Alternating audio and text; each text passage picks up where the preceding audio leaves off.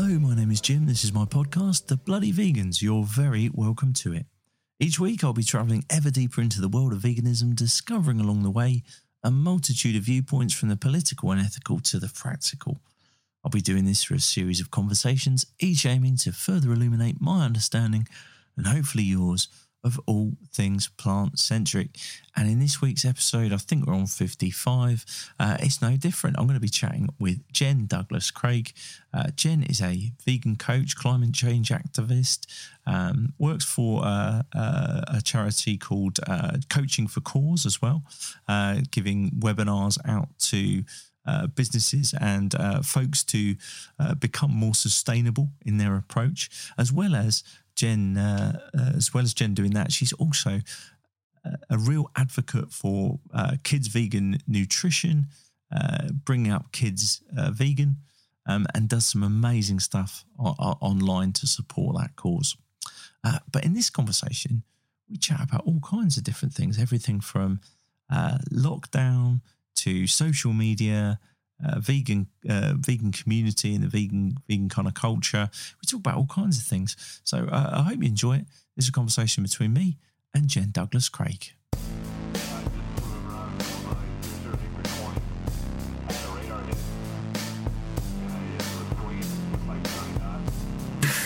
Recently actually was part of a podcast where with a friend of mine's daughter. So she's 7. And she started her own podcast, and she's like 26 or 27 episodes in. It's insane. Oh my gosh! Yeah, I must send you the link. It's called Gwen Gets to Work, and the principle of it is little Gwen interviews a different person every week, from a different field of work that she is kind of interested in. So she's interviewed like a cage fighter and like someone who designs Formula One cars. Wow. And yeah, like a chocolatier and like all these different like jobs with a kind of view to like, I'm only 7. I don't know what I want to do when I grow up. So I'm going to interview a whole bunch of people and find out whether their jobs are any good or not. Oh my gosh. This girl is amazing. She really is. She's on. So yeah, so she interviewed me because I'm good friends with her dad. And I was genuinely like, you are already a better podcaster. She's incredible. I think you'd love it. I would. I have to check that out. You have to send me a link. Absolutely. So Jen, tell us a little bit about what got you into the world of veganism. What's brought you here? Well, okay.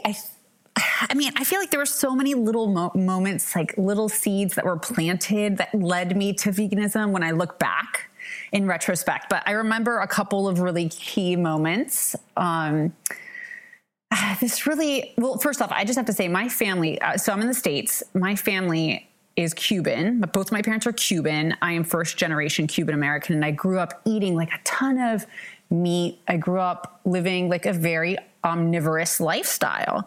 And culturally, I was like, just so into all the Cuban dishes that we make and all the meat dishes. And now I'm like, I cannot believe I'm vegan.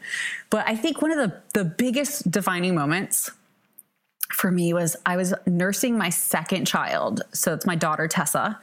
And she was like 6 months or something like that. And I thought to myself, wait a second, if I'm providing milk for my daughter and we're drinking cow's milk, like, then where are the babies? Where are the cow babies? Where are the calves? And it was just this like lightning bolt kind of idea where I realized that I'd spent my entire life, 30 some years, thinking that like dairy cows were a breed of cow that gave really good milk, and that we had to milk them because if we didn't milk them, then they would hurt.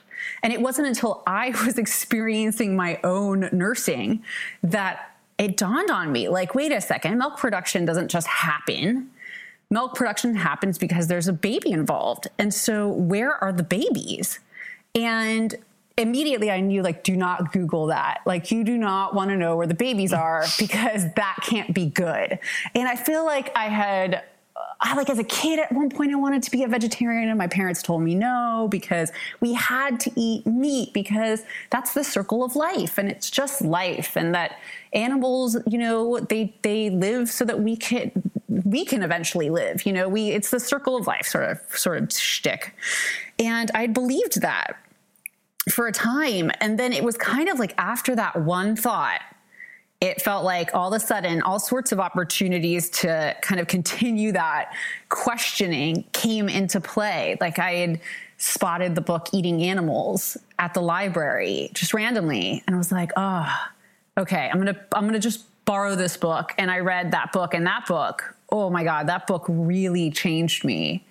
And it made me see everything completely differently. And from then on, I was like, I absolutely cannot continue to live my life like this. Even though at the time, I honestly couldn't see myself being vegan.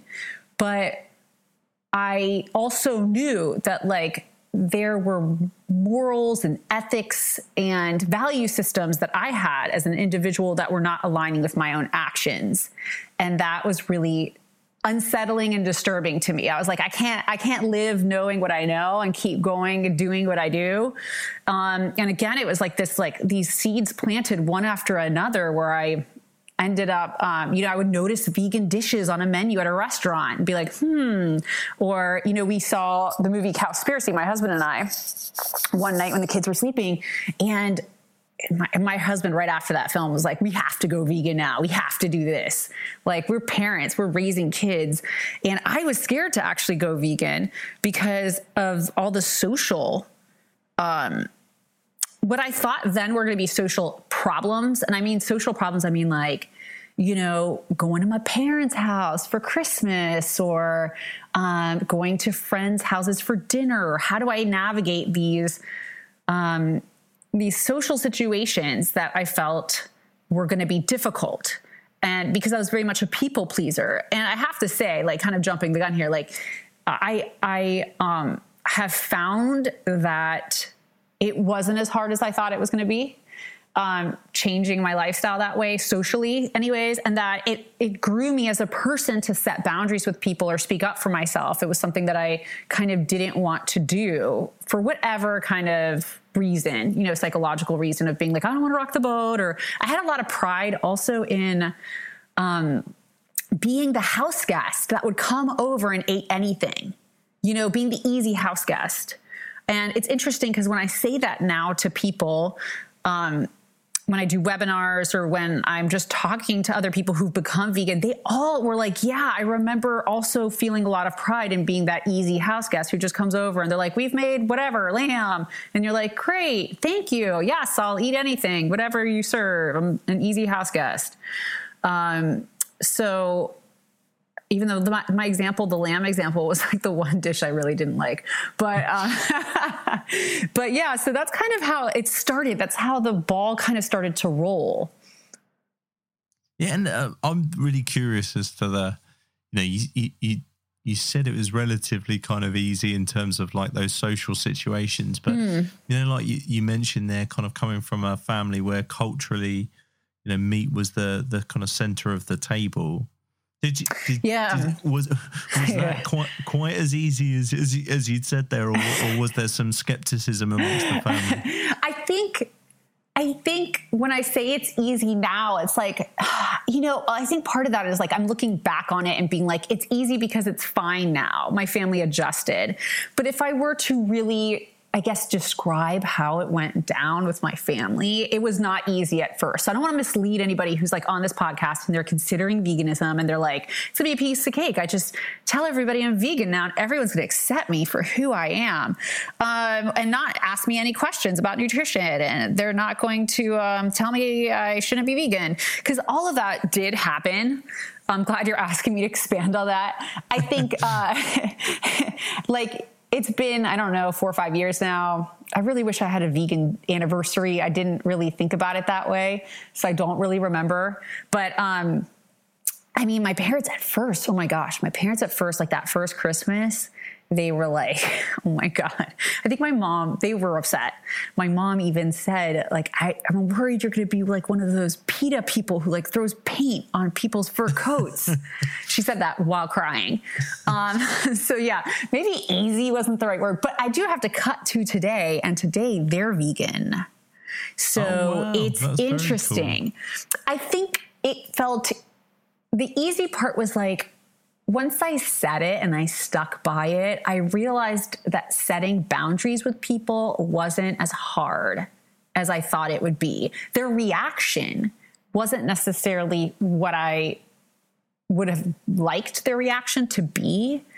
But in the end, it was like, this is what I do now.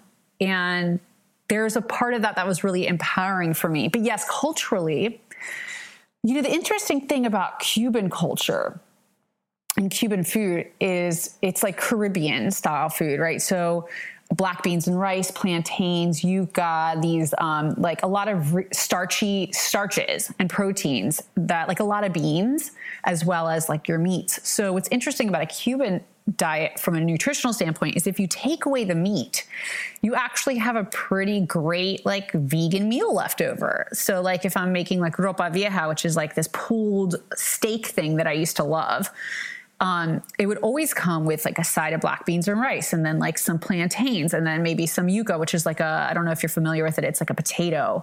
Right. And so if you just take away the beef, now you've got black beans and sides and rice. And that's a pretty like substantial vegan meal. So it's to change what we ate, took some tweaking, but we found that we could actually make a lot of these dishes in a vegan version. And now it's like Beyond Meat and Impossible and all of these other alternatives. It was great and easy to make some of the meat versions, you know? But yeah, culturally, it was like a shock to my parents' system. And I remembered my mom saying when I was I wanted to be vegetarian when I was like, I don't know, in elementary school, what I mentioned about wanting to be, and she said, it's the circle of life. I remember saying to her after she said the thing about the PETA, I was like, you told me I could be whatever I wanted when I grow up. Well, now I am. You know what I mean? It was like this ridiculous conversation because my family is pretty like healthy in our communication. So it was like an explosion of like everybody's feelings and everybody's comments. And, you know, on top of that, I think my parents were concerned about my kids. Like, are your kids going to be nutritionally, like, is it nutritionally for them, is this going to be okay? And I do have to say, before we get into kids' nutrition, that my son, talk about awkward moments, my son, who was 4 at the time, and he's my oldest child, he turned to them and they were like, he said, are you eating chicken? This was like back when we this was that first Christmas when everybody was kind of like freaking out. He's like, are you eating chicken? And my mom was like, yes. And he said, you know what they do to the chickens, don't you? They hang them by their feet and they slice their throats. And I was like, oh no. And my mom's face was like, what are you telling these children?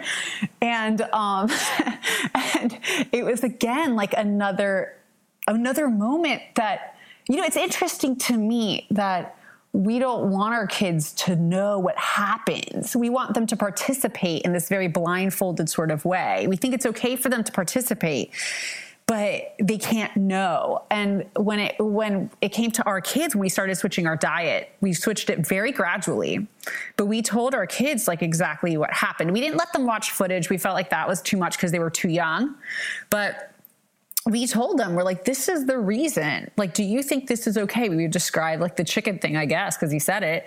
And do you think that's okay to do to another living being? Like, would you be okay with that? And he was like, no, that's horrible. And yeah, well, that's why we don't eat that anymore. We know we used to eat it.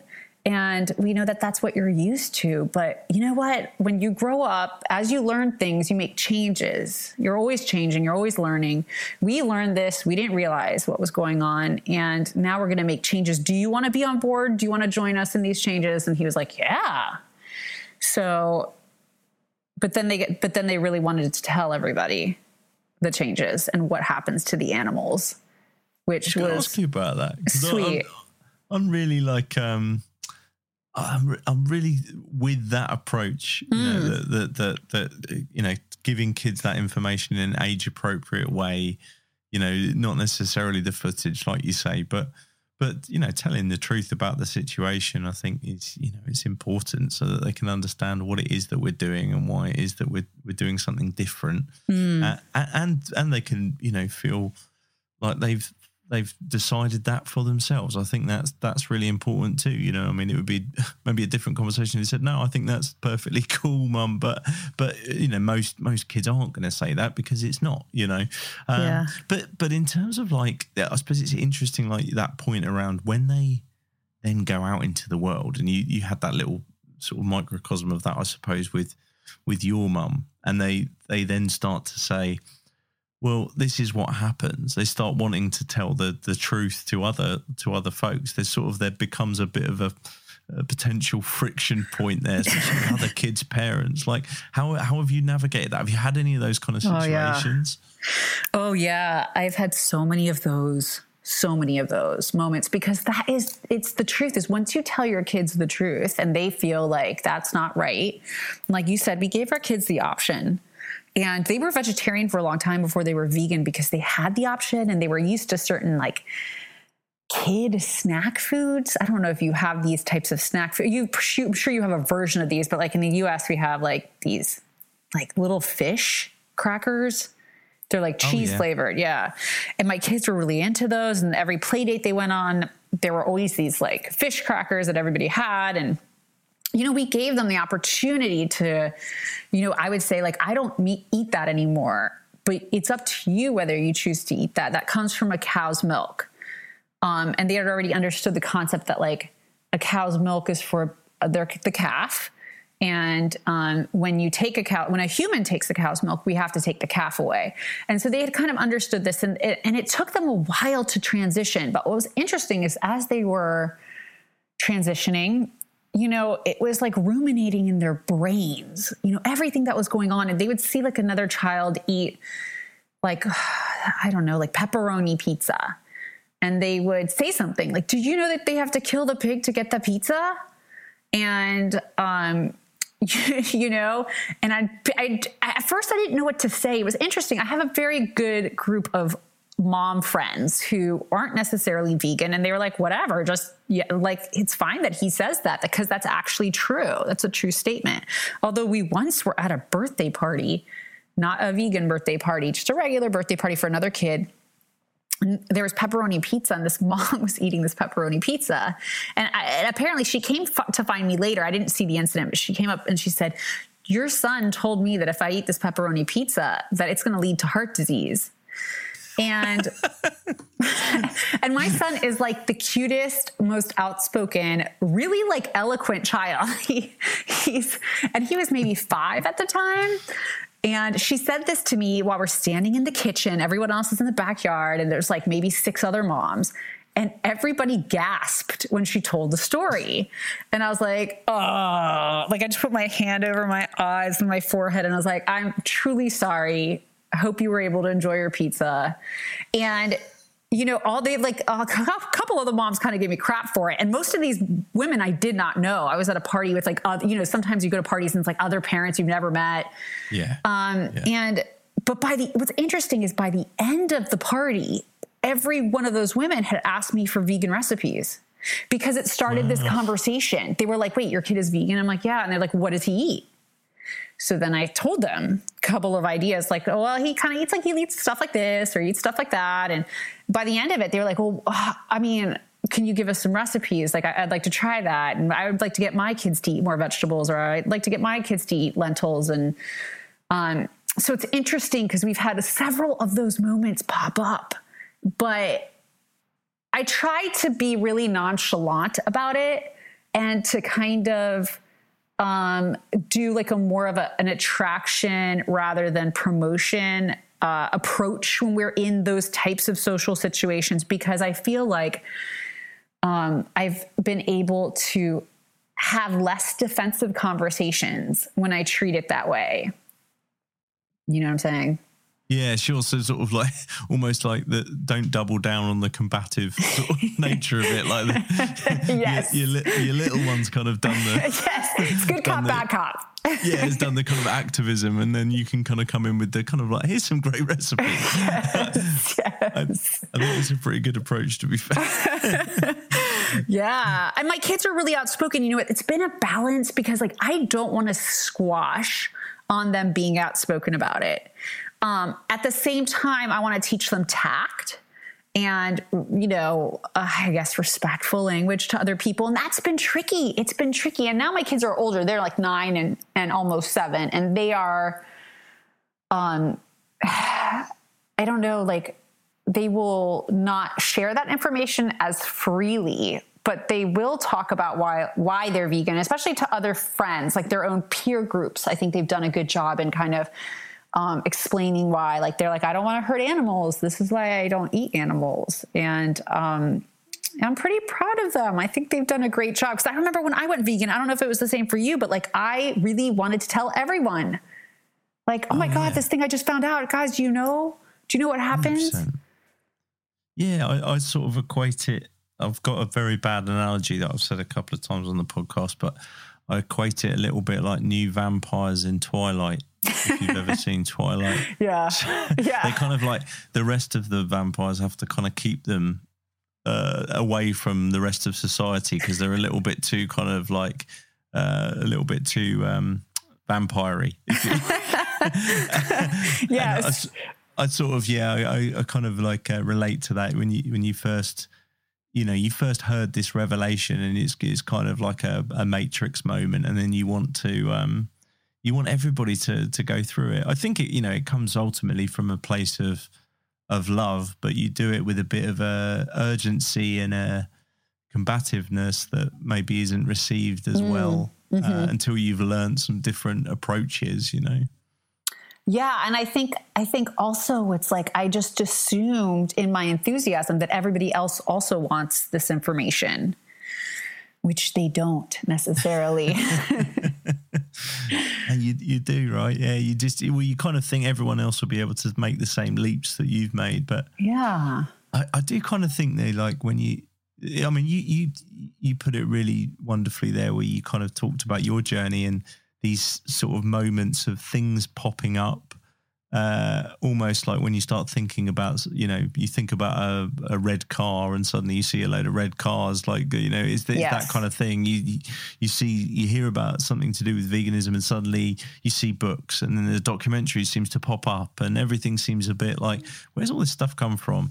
I think you kind of, that journey probably is actually a lot longer than, like when I describe it, I sometimes think, I watched Cowspiracy and then overnight, and then the next morning I woke up and I was vegan.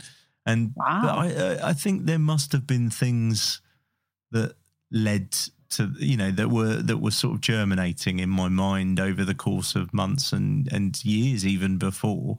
And almost like when we get a bit overexcited when we first become vegans to tell everyone, you sort of then think, like you say, you then think everybody's ready to receive that information, but maybe they're not quite in the same place just yet.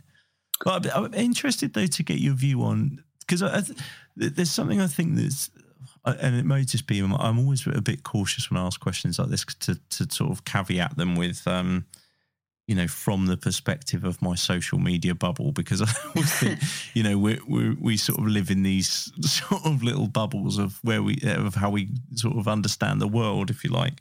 But I do think there's a sort of a push and a pull in the vegan circles that I move in, if you like, that are over a kind of an argument over messaging, if you like. So there's a bit of, on the one side, and it just reminds me a bit of the conversation we were just having there about when you're young or when you're a new vegan, you're unapologetic. You just want folks to know what you know, and it's the facts. It is what you've learned, and then as you go through it, you learn different ways. You learn some tact. You make it a bit more subtle sometimes. Sometimes you give somebody a recipe. Another time you might show them some footage. Things, it's different. And And there's probably a bit of an argument that I'm seeing that sort of says why this watering down or sanitization, being apologetic almost, is not helpful to the cause, if you like. Mm-hmm. And you can combine it with, I don't know, like the likes of KFC or whatever coming out with a vegan option, and it's all kind of, if you like, sanitizing or monopolizing veganism and taking it over and losing its message. I'd love to get your view on that, really, and where you think that messaging stands. Oh, I love this topic. This is such a great question. I also want to hear your answer, by the way, to your own question. I think that it's different messaging works for different people, is my current take on this. So I think all kinds of messaging is really important, because we never know what will really sit right with someone. Like, some people are really, like the Gary Yourofsky video, lots of people really responded to him, even though he's very abrasive and he's very direct, and he uses language that is black and white about this is right and wrong. And I think that there are other people, like, I'm trying to think of who else. Like the Happy Pear in Ireland, or like Deliciously Ella, or some of these other people who kind of lure others in through recipes and making the lifestyle look very cool and current. And before you know it, all these people are eating a mostly plant-based diet, and they didn't even really kind of make a decision on whether or not they wanted to do it. They just kind of, fell into it in a way without the pressure of like ethics and morals. And I think that I look at a lot of the people who I think are really great and influential in whatever capacity they do it. Like Cheap Lazy Vegan is another person I think of on YouTube, and she does amazing dishes, and they're so accessible and they're so fun, and she's so fun. And I think that it's interesting, because when I look at myself, like and how I became vegan, and all the people I listened to in order to finally make that decision, because I remember I finally made a decision where I was like, yes, I have to do this 100%. Like, I cannot skirt this line of being mostly vegan or being vegetarian, because it didn't sit right with me to not go all the way. But I didn't want to label myself for some reason. I really think it goes back to the social thing. I talk about the social thing a lot because I think it's what messes up a ton of people. I think that being worried about going to your parents' house, or being worried that you'll go to Europe. It's for all of us in the States. You go to Europe and you'll be like, I'll be in Paris and I can't have the cheese, or I don't know, whatever people think. These social type of situations, or even just people being afraid to conform, being afraid not to be in a conformist sort of society. I mean, we all are kind of driven to conform, is what I'm trying to say. Like, it's in our nature to be a part of the group. So, I remember James Aspey did this one speech that I saw on YouTube, where he said, like, vegetarianism is not enough. And he said words, almost probably those words exactly. And I thought, okay, you're right. Like, he said, you have to do more.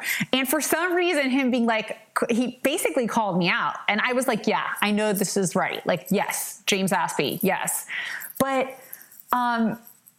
I was already really into my vegan journey, but it's kind of like I needed that push to be like, yeah, I don't indulge in like every once in a while dairy. Like, I don't.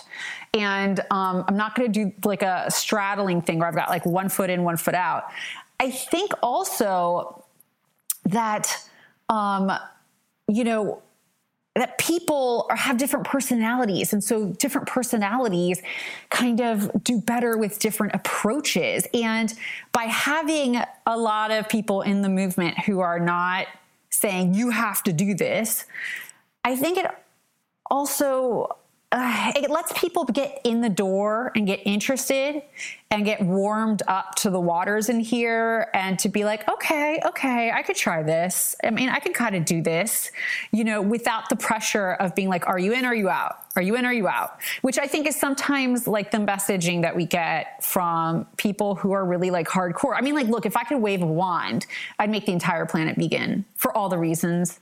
And it's hard because sometimes I look at people and I'm like, how can you not be vegan? You're like an animal lover. You love animals, and there's a part of me that wants to wag my finger or judge or be like, you're a hypocrite, but I too was once a hypocrite. And, and I think that there are so many ways. I think that veganism absolutely has to be cool and approachable. And sometimes giving people an ultimatum or being hardcore about it is kind of the antithesis of that in a way. I don't know. What are your thoughts on that? Like, what do you think? Oh, yeah, there's a lot of points you make there, which I think are just really, really valid, and I'm very much in agreement with. I think the thing I've been wrestling with recently, and you talk about it there, which I think was interesting, is this kind of idea of it being almost a binary choice of like you're in or you're out. And I do think that's dangerous from the point of view that everyone's on and I'm kind of reluctant to use the word journey because there's a bit of a 2020 kind of buzzwordy type thing to say. Everyone's on a journey, but I do think that people are in different places, and I think if you take a view that you're in or you're out, or what you're ultimately also saying in that statement is I am right and everybody else who doesn't agree with me is wrong, and I think as we just think about the last few months as since the murder of George Floyd, for example, and what that has awakened in many folks around the world, of different ethnic backgrounds, whether they're, white folks who are suddenly realizing, maybe what they were complicit in, that kind of thing. I think the sort of the danger of it is that not of that particular piece, but of thinking that veganism is the beginning and the end, and the right and the wrong, is that you sort of can miss all kinds of other oppressions like racial prejudice, for example, and gender and so on and so forth. And even like I saw a post today, for example, which was about chocolate and talking about, essentially, if you're not buying ethically sourced chocolate or coffee, then this is where you're at. You are complicit in this kind of oppression. And it was another example of got me thinking of like, I'm glad somebody called that out to me and made me think. But there was definitely a sense in my mind of like almost like where does it end sort of thing. Like once you find out one thing, you then find out another thing, and then you find out another thing. And so I think it's dangerous for anyone to make any sort of statement about them being right almost. It's almost like I think we all need to come from a position of I am prepared to be wrong and I'm prepared to be educated in everything, because there are always folks who, like the podcast I did with Carol J. Adams, for example, like was an absolute life lesson and made me think differently about my worldview. So I'm sort of reluctant as a result of that to sort of make any bold statements about, this is the right way to live and this is the wrong way, like even with if you think about like the word vegans being slapped on all sorts of products at the moment. And I saw a product line of clothes, for example, in a British high street retailer that's known for making low cost, fast fashion. And what they've essentially done is taken the already plastic handbags that they were selling, realized that if they can put the word vegan on them because they never had an animal product in them anyway, they were just plastic, faux leather Right. handbags, and have then made them seem like this ethical choice. But it's still like it's still fast fashion and so on. So there's part of me that thinks, if you use veganism as a badge of being, righteous, then you're on a slippery slope almost. Yeah. If you see what I mean. So and that's where I think I'm going to come back to the actual question in a minute. But that's where I think when I think about the kind of lifestyle influencer kind of vegan, is where I think I'm with you insofar as like if it's cool, it's going to attract more people in. And what do we ultimately want? Well, we want more people in. We want more people thinking, because if they start thinking about animals, they also might then think about racial issues and gender issues, and they might think about where their coffee or their chocolate comes from. And, it's a journey. Yeah. So we kind of need those folks. But with the same token, I kind of feel uncomfortable, because it's like, well, you're not really talking about the issues. Yes. So that's where you're just, you're doing a Pilates session on Instagram and wearing the outfit that you've been given by whatever company. And I don't know, that probably sounds like the ramblings of a madman, but No. do you know where I'm coming from? Yes. I think that's the bit that I'm kind of like wrestling with, and I don't really have a definitive on. Yeah. But I'm kind of with you on the grounds of like, I think we do need some of those folks, because they do take people on the journey at the beginning. Yes. I was nodding the whole time you were talking, by the way. You can't see it, but I was nodding. I too agree. I think we need everybody. And we definitely need the truth tellers. It's like you're saying, that if we don't know why we're eating vegan, which before I became vegan, I literally remember standing in a grocery store, maybe like 6 months before I even had that first thought about the dairy cows. And I was looking at these vegan chicken nuggets, and I turned to my mom. I remember, like, now I look back, I'm like, this is how could you not know this, Jen? But I looked at my mom and I was like, why do vegans keep wanting to eat food that tastes and look like animal food?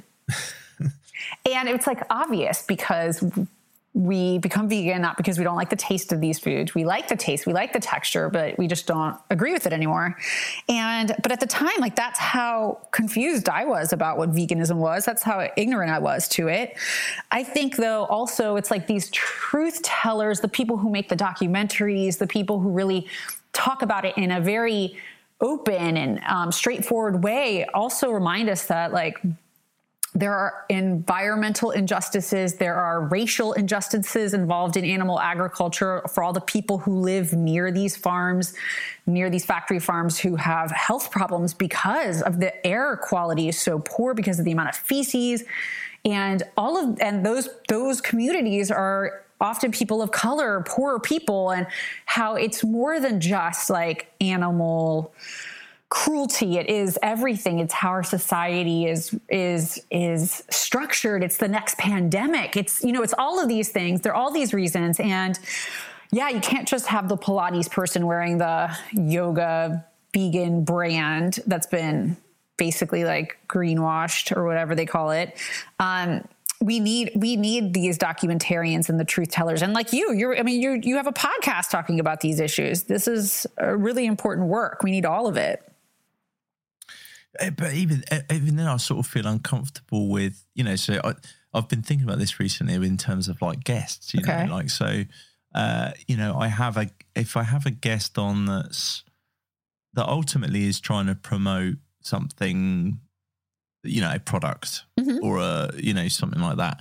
I do wrestle with that, like whether that's, whether I'm doing the right thing in promoting somebody who's selling something or creating. But then I kind of go back and forth. I'm like, well, if what would you rather? They're selling a vegan product. At least that they're not harming an animal, or they're, you'd hope. Yes. So it's better that. But then I kind of think, well, the capitalist system that we have that causes these oppressions will just replace the animal oppression with another oppression. And we in the vegan community can be blind to it because we think, well, the word vegan's on it, so it must be great.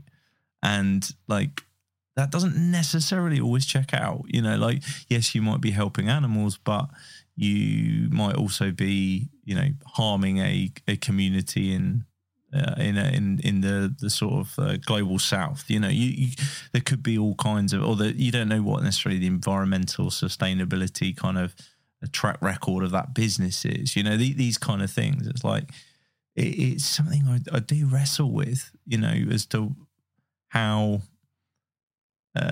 ethical, you know, even a podcast interview is. Like, who am I selecting as people to ask to be guests? You know, I don't know. Perhaps I overthink it. I don't know. Well, I think this is also something we learn as we go, isn't it? Like, I'm learning so much, even in 2020, with all, you know, with George Floyd and all of these things. As we go, we learn. You know, like, I work with a climate change platform that has a membership. It's called Coaching for Cause. And we do a membership. It's like an eco membership where we have different coaches coach on different topics within, you know, the climate change problem. So we have people who do plastic stuff. We have people like zero waste stuff, toxins. I do veganism, tourism, like all these different topics, photography, like animal welfare. It's like an endless amount of topics. But what's interesting is, like, every day I learn something new, and it's all things I never knew before. And I feel like, I don't know if 2020 has anything to teach us, is that we learn as we go, we adjust as we learn, and that's the best we can do. You know, like, I think with these products, it's like you're going to make individual choices each time. And, you know, sometimes these products are great and sometimes they may not be, but maybe what that person has to say is also really important. And I don't know, that is tricky. That is tricky. I can imagine. I think that journey bit is the bit that you land on there, that you're on this kind of learning path. And I just think sometimes perhaps in the world of social media, we don't necessarily show others the same level of kindness when they're on that learning path as we might want to be shown ourselves. Yes. If that sort of makes sense, you know. So, like, there are things that I'm happy to be called out on and be educated on and so on and so forth. But I sort of worry, you know, in the sense that because of that kind of like binary, you're right, you're wrong mindset, that there isn't a debate, there isn't a discussion, or you know, I'm here to educate and this is what I know, what do you know, let's bring that conversation together. That there can be folks who sort of end up falling by the wayside of any of these sort of social justice movements because they sort of feel like, well, I'm too scared to make a mistake, so I'm just gonna withdraw from it. You know? Yeah, I think that's a really important point, because it is really, I think it's scary to put yourself out there on social media. Sometimes people come at you with all sorts of stuff, and I can see how some people for sure get nervous about saying the wrong thing, doing the wrong thing. Maybe I just don't do anything at all. I think that's really interesting and so true. How have you found that? Because, you know, you've built a following and an incredibly engaging platform to help folks into the world of veganism, help parents, you know, whether it be, you know, how to sort of support their children to thrive on a vegan diet and so on and so forth. How have you found that treading those lines and being engaging and learning as you go, and you know, being probably called out, people coming at you for things, and so, you know, how has that journey been for you? It's been interesting. I think my Instagram, what I do, I've done a lot of trial and error. I think I'm always just trial and error about like how to create content that speaks to people. I used to share just pictures of like what we're eating, what we're doing. And I had another account called Food Fit for Kids. And that was how I originally started. It was me and a friend of mine, and we did just vegan kid food. And it was just pictures of vegan kid food. And we had a blog, and we shared it, and that was fun. And then I kind of did more branching out just myself talking. And so I would do these talking videos where I did 60 seconds on a topic. And that was kind of like my practicing to say it like it is phase. And I would do topics about like, if you're a parent, it's your moral obligation to be vegan if possible. That was one of my topics. And, you know, what's interesting is like, that's a really polarizing topic, I think. And I just did 60 seconds of like, if this is what the University of Oxford has, in the largest study ever done on environmentalism, says this is the most impactful thing you can do for climate change, and you're a parent, your job is to protect your child, then wouldn't you say that this is our moral obligation to our children? And I just put that one out there to see what people thought. And you know, do videos like that, and they were kind of very I don't know. Lots of people liked them. Some people didn't like them, and they would comment that they didn't like them. Lots of people would repost them to send them to their friends who they thought needed that lesson. And I eventually just stopped doing that type of video. I got comments, and you know what was interesting about it is that I learned from Earthling Ed's videos how to respond to negative comments, which is like, I genuinely tried to meet people where they were at and to say, like, they would say something crazy, like, not crazy, that's not fair. They would say like, you're damaging your children by making them vegan. And then I would say something like, well, you know, like, let's talk about that. My children have a choice, like they have a choice to be vegan. But like, what are you worried is going to happen if they are vegan?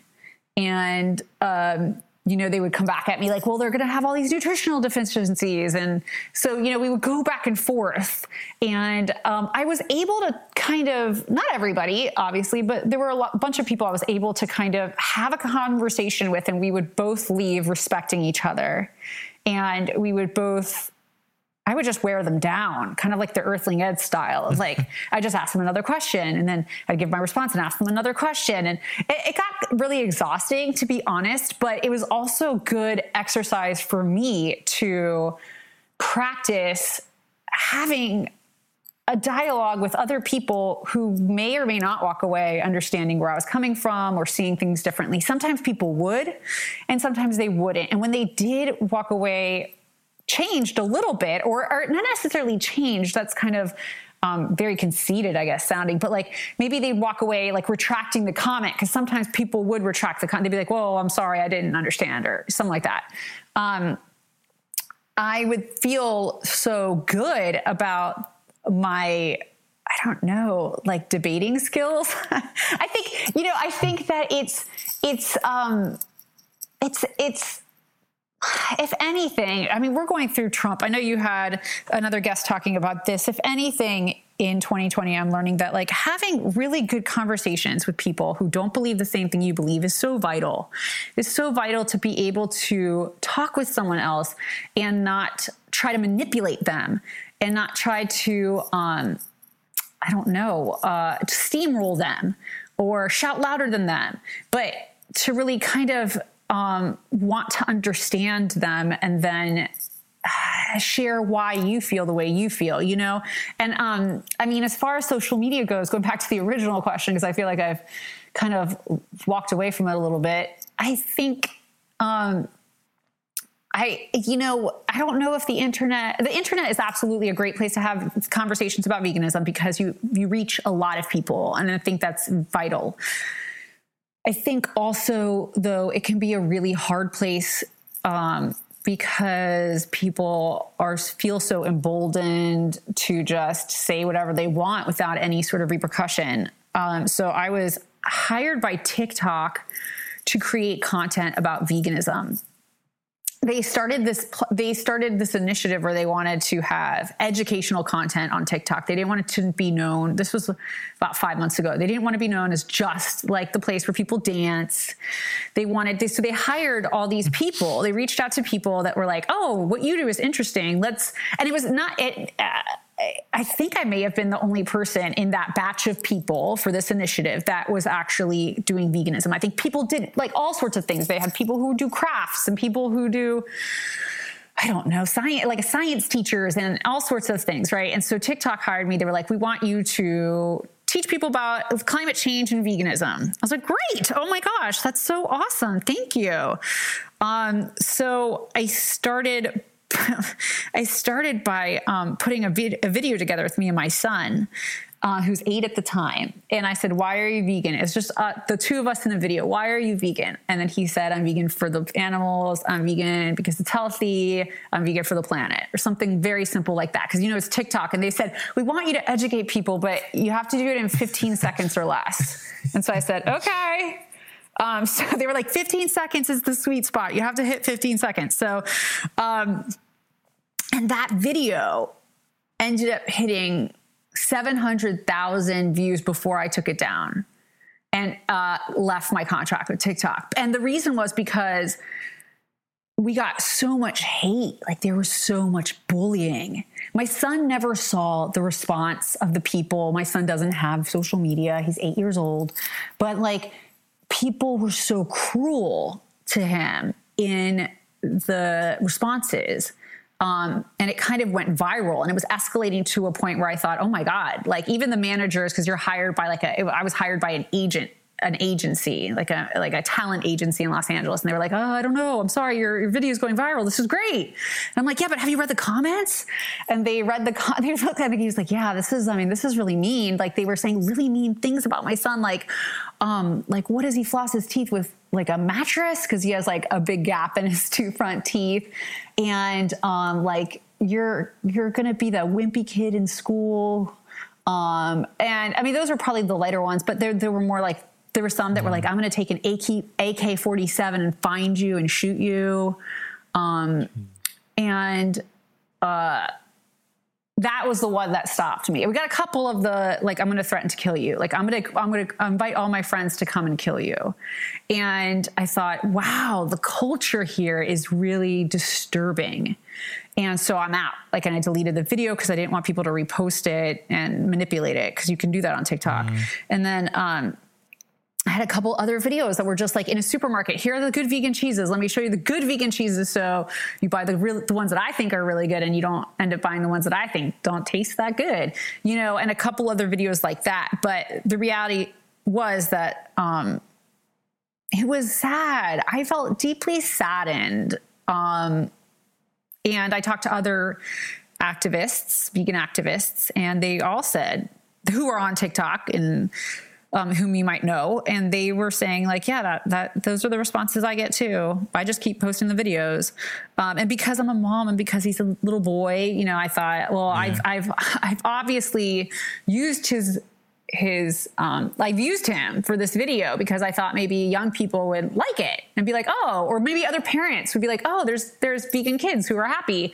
But in the end, I was like, oh, I can't do that anymore. So, so that's a really roundabout way of sharing a little bit about my experience online. Most of it's positive, though. Yeah, I mean, I think I'm too sensitive a soul to get engaged with it to that level, because I don't. Yeah, like I definitely don't think I'd be mentally robust enough to cope with that kind of, especially not with your son. It's next level, isn't it? Yeah. Like what's kind of driven you to carry on, and to keep making content, because I imagine even now there's probably the odd thing that you might get. I mean, it's obviously, hopefully not involving your kids and stuff, but what sort of motivated you to go on? Was it simply a case of the cause is too great to stop? Yeah, it pretty much is. I really feel like this is the gift I can give my kids. Like, I want to do everything I can possibly do before I die to ensure that we all take climate change seriously and that we all do our best to make the world a better place for them. And I feel like if I'm not actively working towards that every day, that I'm dropping the ball. And I don't think that every parent has to feel that way. That's just kind of how I feel, I mean, it's really sad.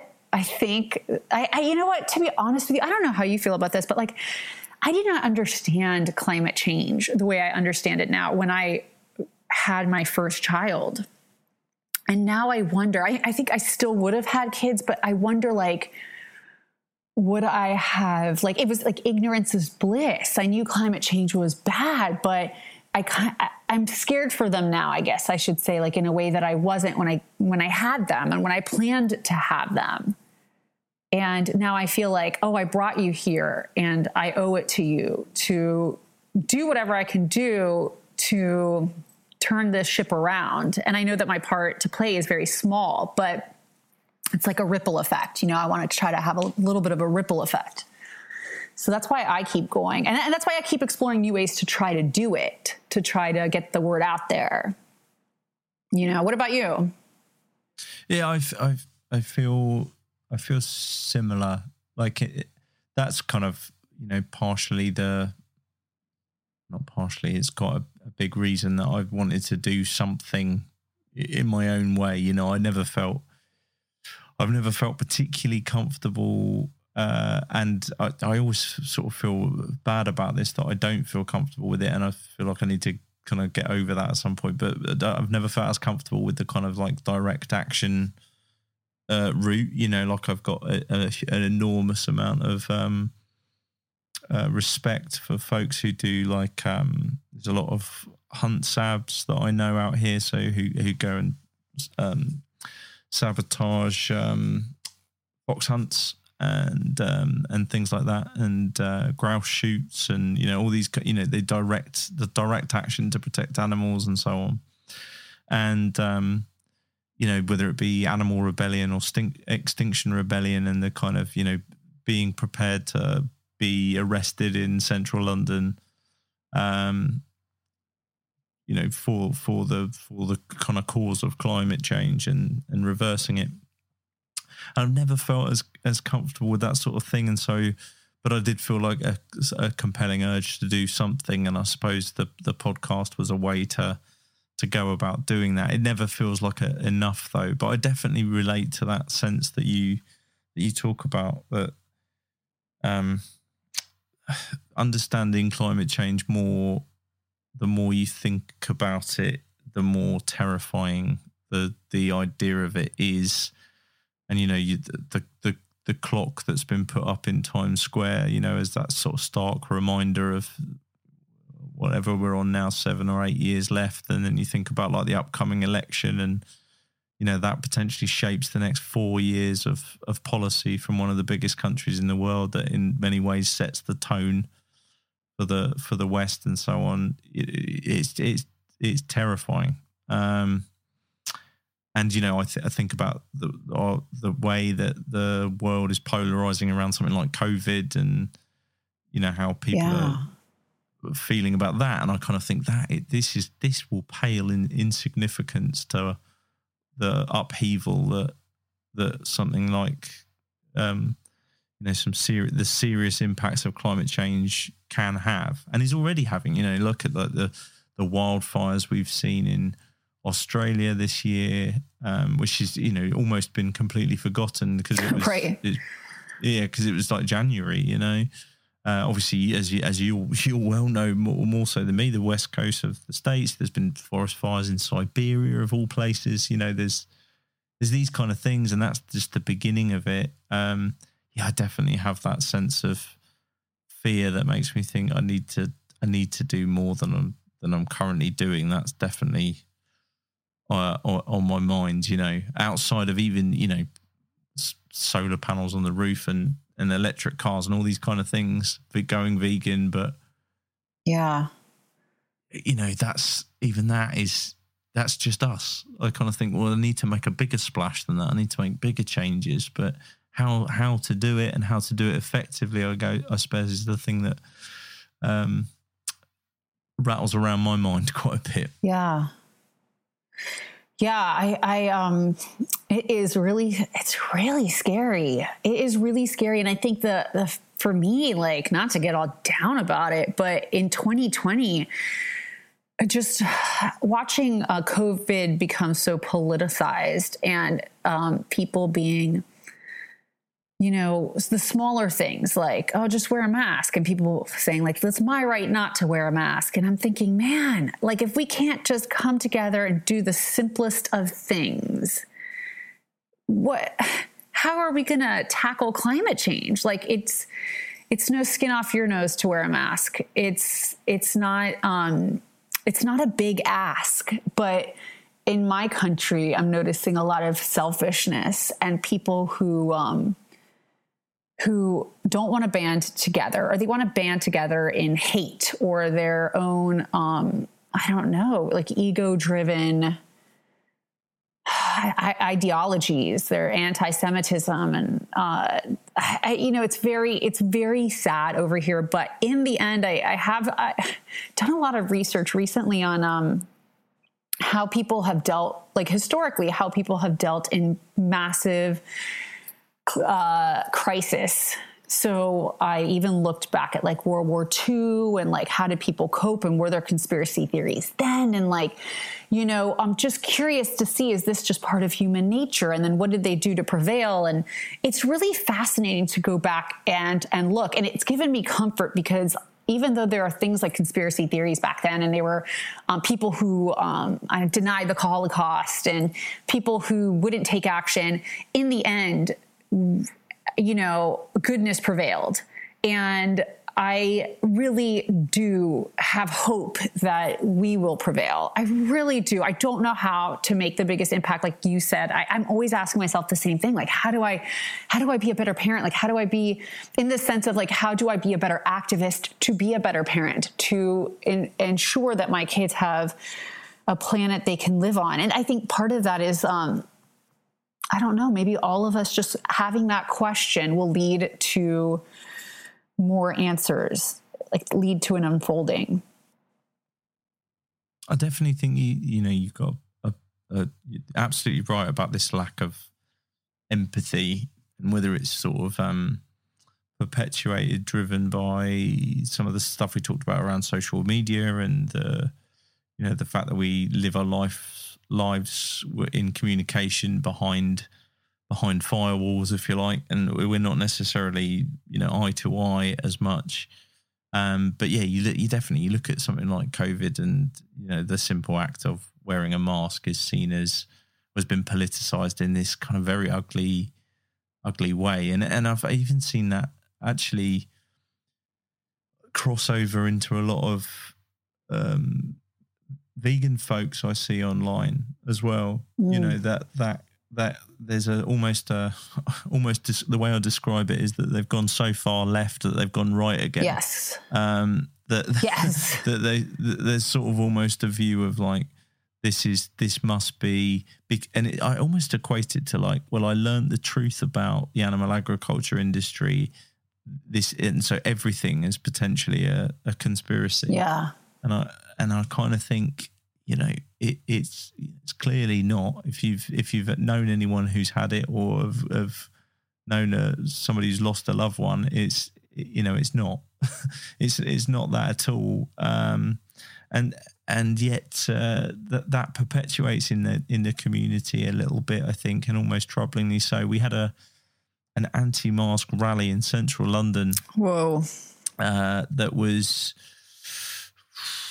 I think it was like height of lockdown, so probably a couple of months back. But really interestingly, so you had sort of folks who would probably describe themselves on the far left politically, and then you had, and it was I think it was the first time this flag has been seen since the 1930s, and it was quite scary. Was the British Union of Fascists flag, which was essentially the kind of Oswald Mosley, who was a politician at the time in Britain, who wanted essentially us to get into the British to get into bed with Hitler, and had formed this party called the British Union of Fascists. And this flag was prominent in this protest, and that sort of stuff does trouble me, that people are so concerned with their individual liberty, that their individual freedom, that they don't want to, that their sense of community, their sense of empathy is gone. Yeah. And, I can't have my freedoms impinged upon. And then you think, well, if all it is a mask, then what chance do we stand with climate change? But I think I love your point about look back through history as a kind of guide, because these things do tend to be cyclical and do tend to repeat themselves. And I hope that good will prevail.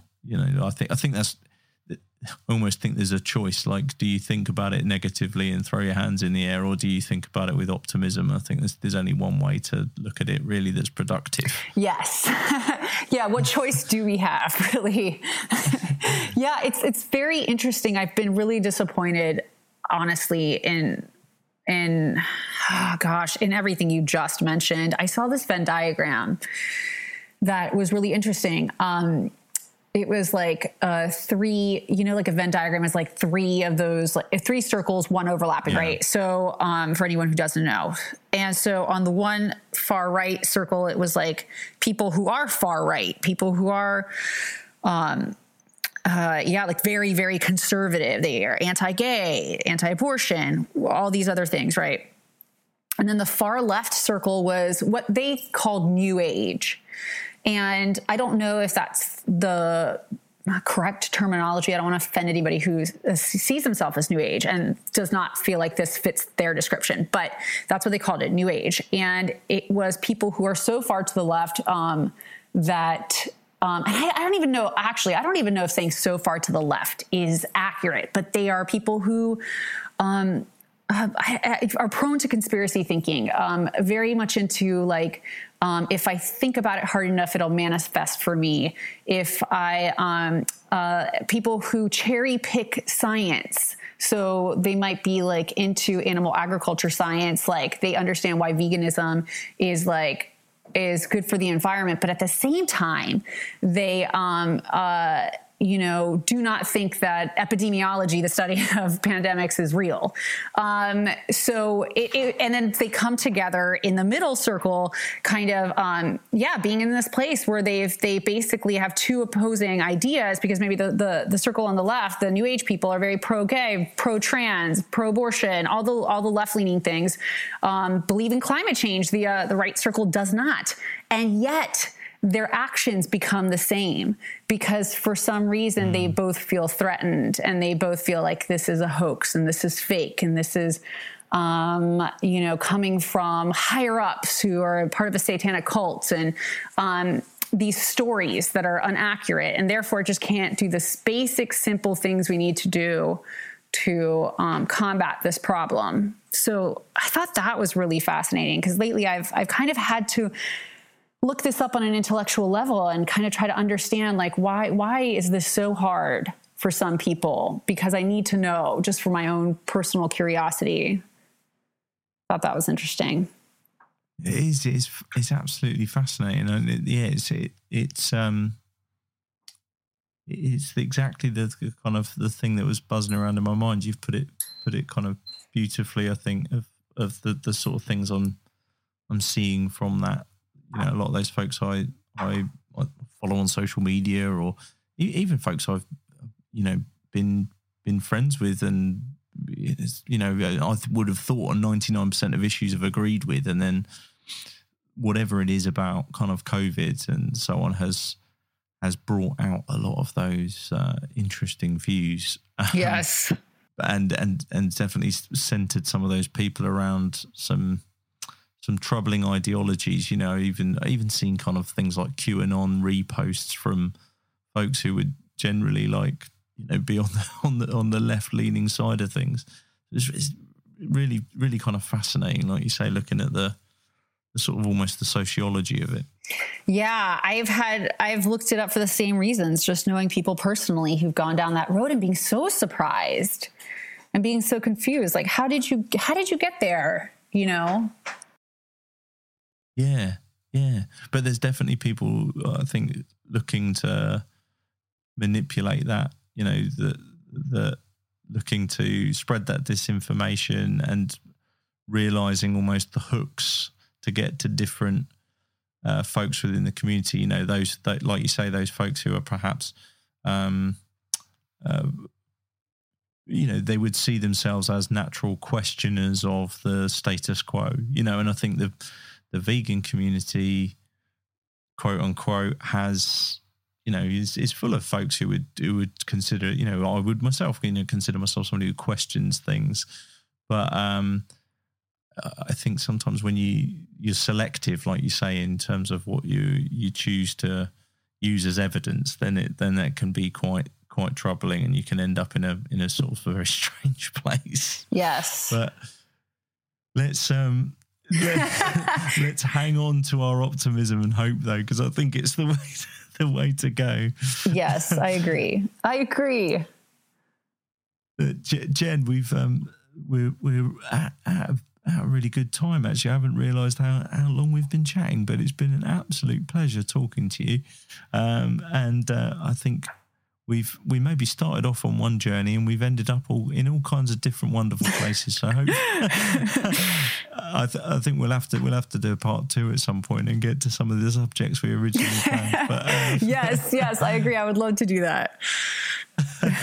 But it's been great chatting to you. For the folks who would love to find out a little bit more and see some of your content online, maybe get in touch with you around the coaching stuff, where would they head? So on Instagram, I'm Jen Douglas Craig. And like I said before, I work with Coaching for Cause, which is also on Instagram, just like that, Coaching for Cause. And we do an Eco Monthly membership where I teach webinars, and everybody kind of takes turns teaching webinars. So you can look it up that way as well. But thank you so much for having me on. This has been a great discussion, and I look forward to more. Oh, it's been awesome chatting with you, Jen. Thank you so much. And hope you and the family stay safe and well, and let's hope for a half decent outcome next week in the election. Yes. Thank you so much.